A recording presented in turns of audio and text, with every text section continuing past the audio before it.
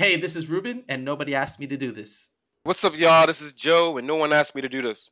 Hey everybody, this is Betsy, and nobody asked me to do this.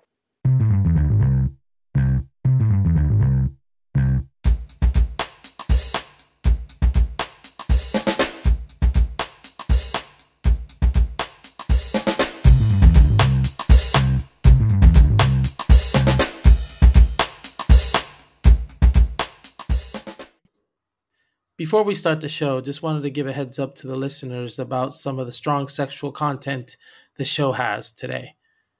If you have small children around you, this is your heads up.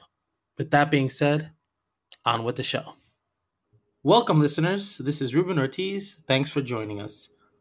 Joining me for this chat are hosts Joe Mitchell and Betsy Jail. This episode, we will be examining several of the peculiar and, quite frankly, wacky beliefs of the Jehovah's Witnesses. I say several because there are way too many to cover.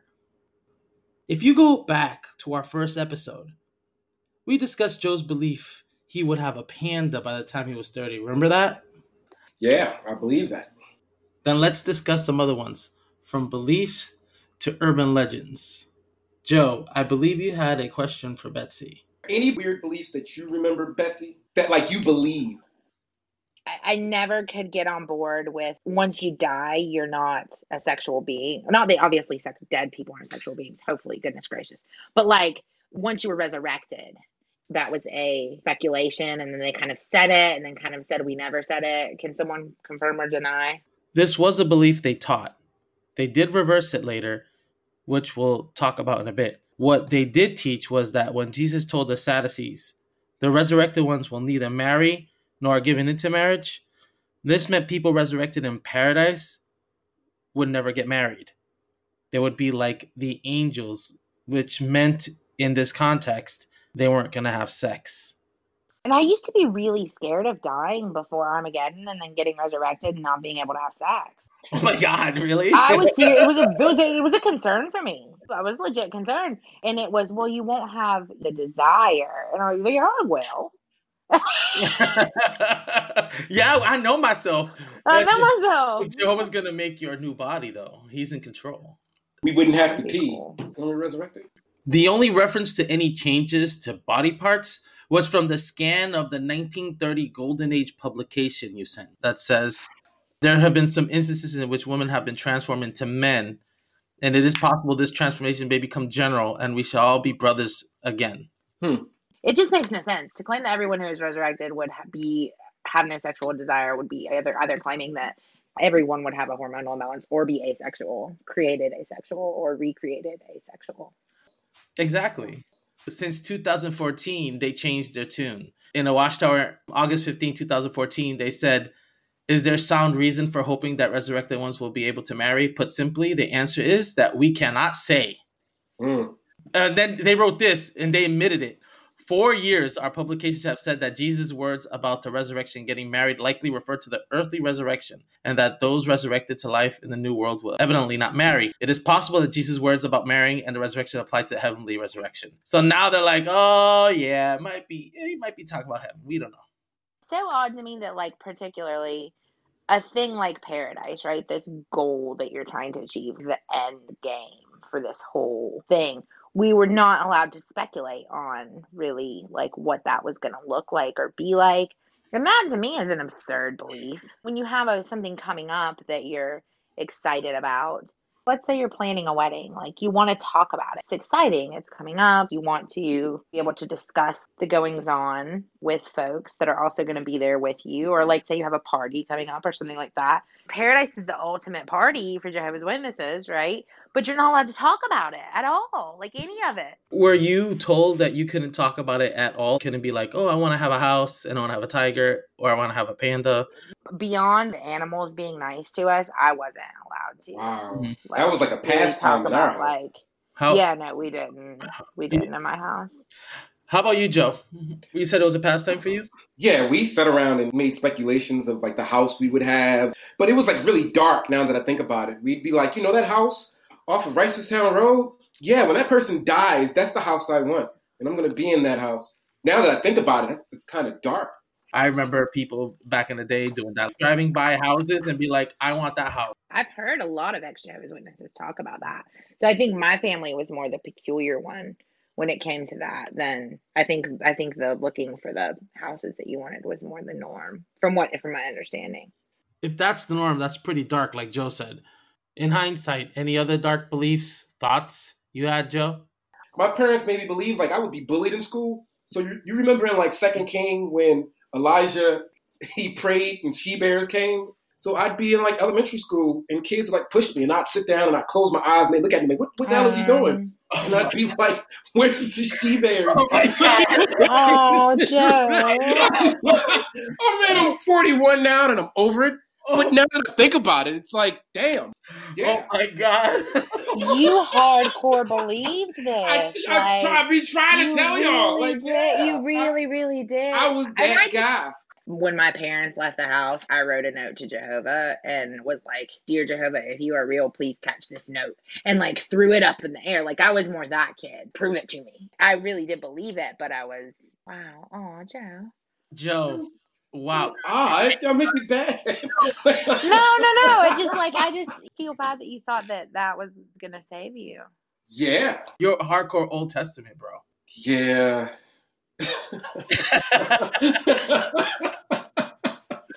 Hey, hopefully this helps someone else that was hardcore. Yeah, definitely. That's like, hey, you're not alone. You're not alone there. No. Here's another old belief that they have that I wanted to bring up, and I'm pretty sure both of you heard of this. The origin of Black people. Yeah, I've heard that one. You, Betsy? Yes. It's like, we don't want to say it. None of us want to say it. You want me to say it? Is that what it is, Ruben? No, I can say it. This Why I gotta say it, huh? This is not my belief. But this is an old Watchtower belief, which they say that the curse which Noah pronounced upon Canaan was the origin of the Black race. Yeah. And Noah said, Cursed be Canaan, a servant of servants shall be unto his brethren. So basically in 1929, they said that this is the future, that he pictured the future of the colored race. Yeah, the part about that article that got me is when they said there is no servant in the world as good as the good colored servant.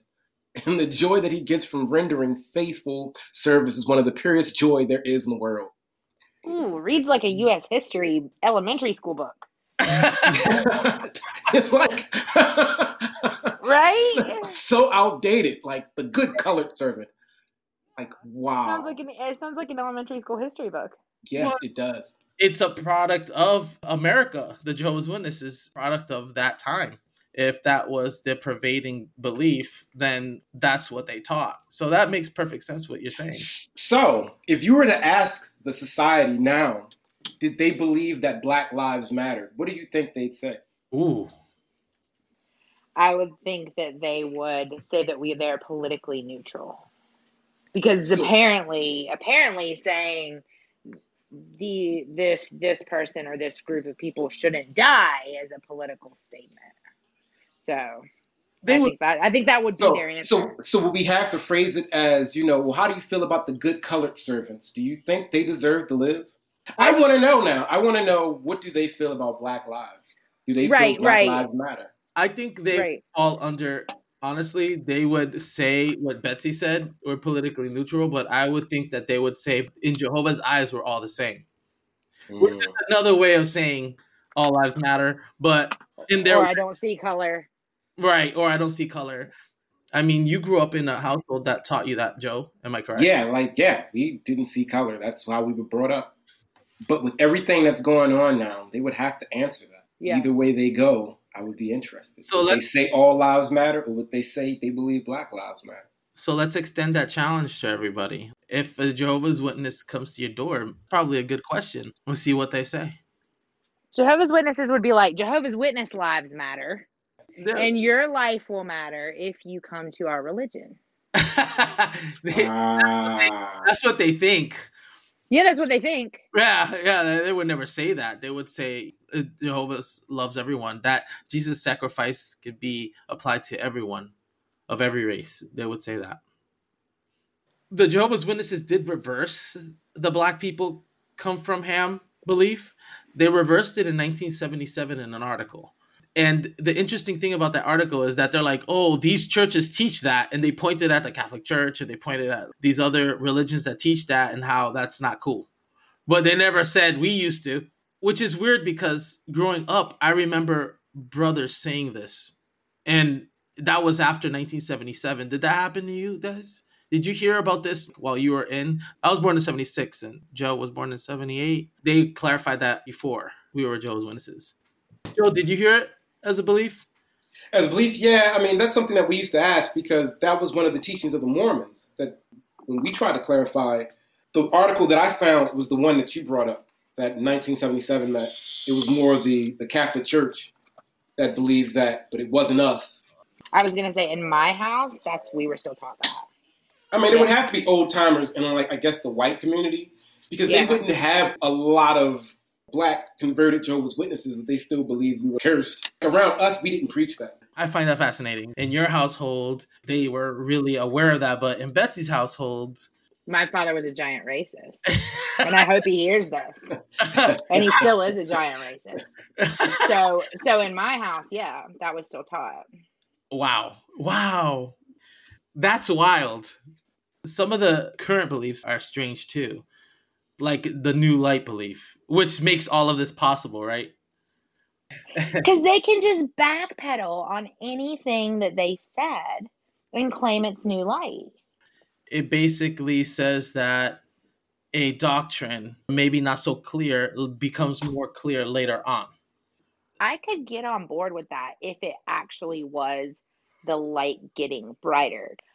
A light getting brighter is the same light. It's just getting brighter, right? It's just clarification. It's not a brand new light bulb. Exactly. They take it and turn it into a whole new light fixture. So do you remember being Jehovah's Witnesses, the teaching on oral and anal sex? Let's talk about sex, baby. The awkward family worship nights that we talked about. Sex. I remember those. Yeah, that was a negative in the Jehovah's Witnesses. But the teaching was no. So you're not supposed to. I like that, Betsy. But the teaching was no. I wonder what you meant. But like, did you know anybody that didn't though? Okay. Like if you talk. Did you talk about sex with your friend? I don't know. I didn't. Can I tell you both something? Yeah. In my first marriage, I didn't do it. And she didn't do it. Really? Yeah. No wonder you're divorced. I'm just kidding. That's funny. On her end too. Definitely on both ends. No pun intended. No pun intended. I hear Joe all the time be like, I was this super witness. At least in this aspect, I beat you, Joe. Yeah, you got me beat. I got you beat. Porneia involves a manipulation, I love the word that they use, of the genitals. Yeah, we did fornicate before we got married. There was touching, quote unquote, petting before, but once we were married, then there was no oral. I wasn't a married Jehovah's Witness for very long, right? Because I was disfellowshipped when I was 16. It took me 1,000-year reign to get reinstated, and then I was back out like a year later. So I really wasn't a married Jehovah's Witness for a very long time. But I was trying to be reinstated while I was married. I was disfellowshipped when we got married. I think he got disfellowshipped for marrying me, even though I was disfellowshipped. I don't remember. Mm-hmm. But so we were both disfellowshipped, and it was never even a conversation in our house. And I remember hearing at the meetings, because they would bring it up every once in a while. Hey, by the way, don't be going down on each other. It was never even a conversation in our marriage of, are we going to not do this? That was never on the table. It was never on the table. It was never going to be on the table. Here's a history of the Watchtower's view on oral and anal sex. In 1974, they came out with an article that said that oral and anal sex could be considered fornication if both partners had a mutual agreement to this kind of sexual lewd act. I'm going to quote the Watchtower here. It says, both marriage partners are guilty. Such a case, if brought to the attention of elders in the congregation, would be handled like any other serious wrongdoing. Then, in 1978, they wrote, in view of the absence of clear scriptural instruction, these are matters for which the married couple themselves must bear the responsibility before God, and that these marital intimacies do not come within the province of the congregational elders to attempt to control nor to take this fellowshipping action. So, in 1974, all of a sudden you could be disfellowshipped for it. Then this whole thing happened, and it threw people for a loop, and then Ray France comes and changes it. Then, once they got Ray France kicked out of the organization, they wrote another article in 1983. And in 1983, they wrote, such practice and advocacy could even lead to expulsion from the congregation. And it's so like, I don't know, like something just about what you said just made me feel really icky. We've talked a lot about the policing of each other, but like to even have to worry about your spouse snitching on you for oral sex, like that's so odd. I learned that since 2011 has been vague, and that the new Shepherding the Flock book, the updated version, it says that porneia includes oral sex and anal sex and manipulation of the genitals between individuals not married to each other. Oh. That changes everything now, because how can you disfellowship a married couple for doing an act that doesn't even apply to them anymore? They reverted, they changed it back. Silently, but they have changed it. Again. What is their stance on ass eating? Ass eating? Oh. So. It would be the same. But it's not a genital, is it? Yeah. Is the anus a genital? No. I mean, okay. So that, yeah, but if anal sex, there's anal sex, so. But you have a genital that's associated with anal sex. A tongue isn't a genital, and right. a butthole isn't a genital. So right. Are you? You heard it here, Joe. Is there penetration? They found the loophole, Jehovah's Witnesses. You heard it here first. You can eat ass. Y'all can eat ass, like, wait a minute. Don't slip forward though. Yep. Don't slip forward. No sexual organs used here, ladies and gentlemen. Breaking news. Oh my Jehovah's God. Witnesses allow ass. You just blow my mind. Now I'm thinking about it, and I'm like, holy shit, I think he's right. Wait. There's a loophole. There's a loophole. There's a loophole. You're using them. But is it? Oh no. Oh my God. You're welcome. You're all welcome. You're welcome. Any Enjoy. Jehovah's Witnesses that is listening, you are welcome. Try it. Wow. Ask your partner first. If you're not married and you're a Jehovah's Witness and you want to have some fun, then eat some ass. Then eat ass.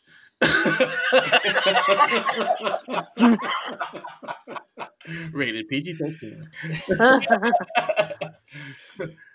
So either of you have been in a situation as Jehovah's Witness where there's no male around, a woman is leading, have to cover their heads? My mom would wear a wig, so she considered that a head cover. Yes. Smart. Really? Yeah. Tell me about that. That's interesting. Yeah, like she considered her wig as the head covering. So she would, if I was around and I was baptized and I would go on Bible studies with her, and she would have a wig on. So she would always say, I have a wig, so this is my head covering. Awesome. I remember there were a few times where we didn't have something readily available and had to use like a paper towel or a coffee filter. Yeah, I've seen that. Random things. Just something to cover my woman head. I've conducted meetings for field service and things like that with a handkerchief on my head. I know that other religions do head coverings too. Yes. But the way the witnesses do it is a little different because it's only when you are performing the role that should be normally assigned to a man. What's the point? Like, is my brain is this a filter for the information from my brain? I don't know. It's odd. It also kept us in line a little bit. You've got Jehovah's Witness women that they rose up.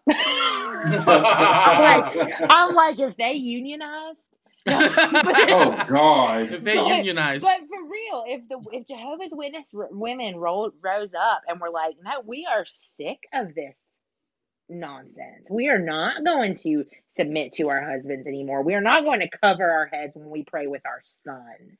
We are not going to not be allowed to teach in the congregations. And I think maybe part of it was a little bit of a, hey, remember your place for the wearer of the head covering. A symbolism.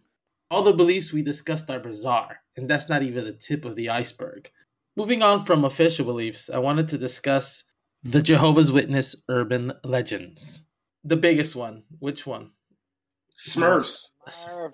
Smurfs. Man, I was so mad when that happened.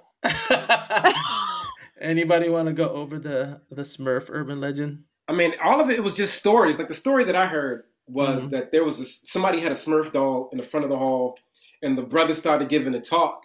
And in the middle of the talk, the Smurf doll got up and walked out the hall. And my mom and dad used to tell me this story like as if it was fact. Like, you know, now you're an adult and you're like, man, whatever, I can Google that. That's some bullshit. But they would tell you this and you would be, I was afraid of the Smurfs. The Smurfs would come on TV, we'd jump up and turn it off real quick because we're like, no, I don't want shit to be walking around in my house. I was allowed to watch the Smurfs and then I wasn't. And I was upset because I liked the Smurfs. And the story that I heard was something very similar. There was a Smurf toy, and during a prayer, Jehovah's name was said, and it freaked out and ran, again, in front of the Kingdom Hall, ran out of the Kingdom Hall. I heard the same story. So you were in South Carolina, I was in Massachusetts, and Joe, where were you? In Baltimore, right? Yeah, I was in Baltimore. Wow. Do you wonder if it originated from some version, like most urban legends do, some sort of truth in it, right? Maybe it was one of those wind-up dolls, and the wind-up thing got stuck, and like then the wind-up thing unstuck itself. I just saw, it's a Reddit post from 2008, and it says a child bringing a Smurf doll to the Kingdom Hall only for it to come to life, bite the child, and then run away down the aisle, screaming obscenities. I heard it scratched, and it was a Smurfette doll, and it ran down. Of course it was the girl. Yeah, it was the girl, Smurfette. So that was the Smurf urban legend. Another urban legend I heard growing up was the urban legend that Procter & Gamble was demonic. There was a logo, the Procter & Gamble, the old moon. Procter & Gamble logo, yeah. The moon, right? That urban legend was also mirrored by my neighbor. His name was Abby, and he was from another church. And yes. and I heard that from him.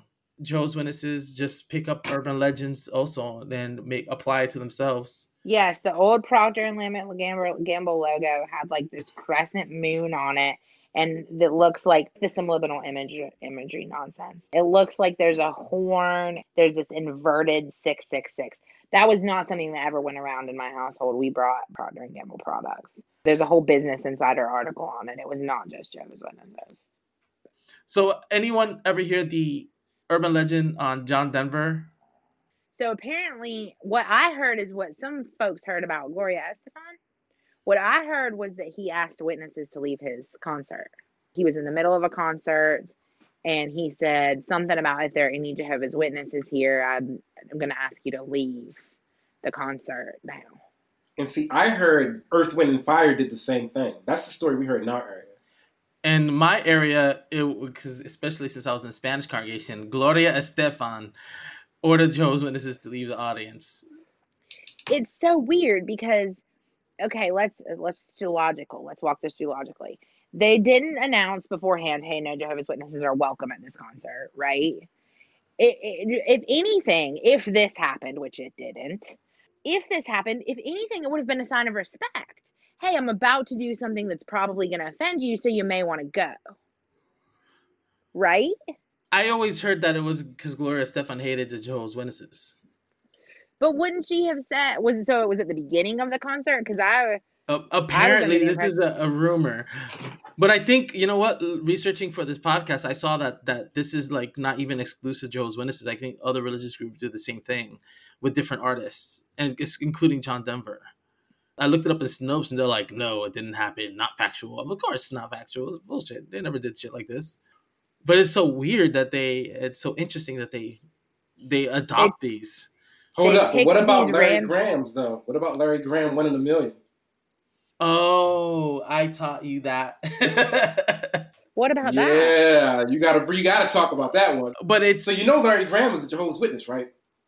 No. He's the one that actually got Prince to become a Jehovah's Witness. right. Okay, And yes. Psalm 1 in a million is about about him becoming a Jehovah's Witness. It would be 1 in 144,000. So that's what Ruben told me. He said that 1 in a million. So let me clarify. He wrote an autobiography about his conversion to Jehovah's Witnesses in the 1989 February 22nd Awake. The title was I Found 1 in a Million. So he was referencing the song in reference to his experience becoming a Jehovah's Witness. There is a song that's It's about... called Forever. What is it called? Forever. The Ever. And that's about... Forever. Forever.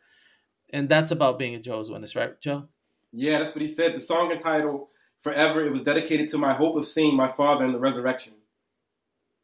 Did y'all hear that? You know the song Crystal Blue Persuasion, right? Yes. That song, something like that. Did y'all hear the rumor that was about the Truth Book? Yes. Yeah, I think we saw that one too. Yeah. It's not. It's not. It's not. It's just not. With that, we'll end our discussion on peculiar Jehovah's Witness beliefs and urban legends. That was fun. Let's do it again. It was fun, and I want to do it again. It was fun. It's always fun examining like the absurd things we used to think and believe. And to our listeners out there, thanks for tuning in.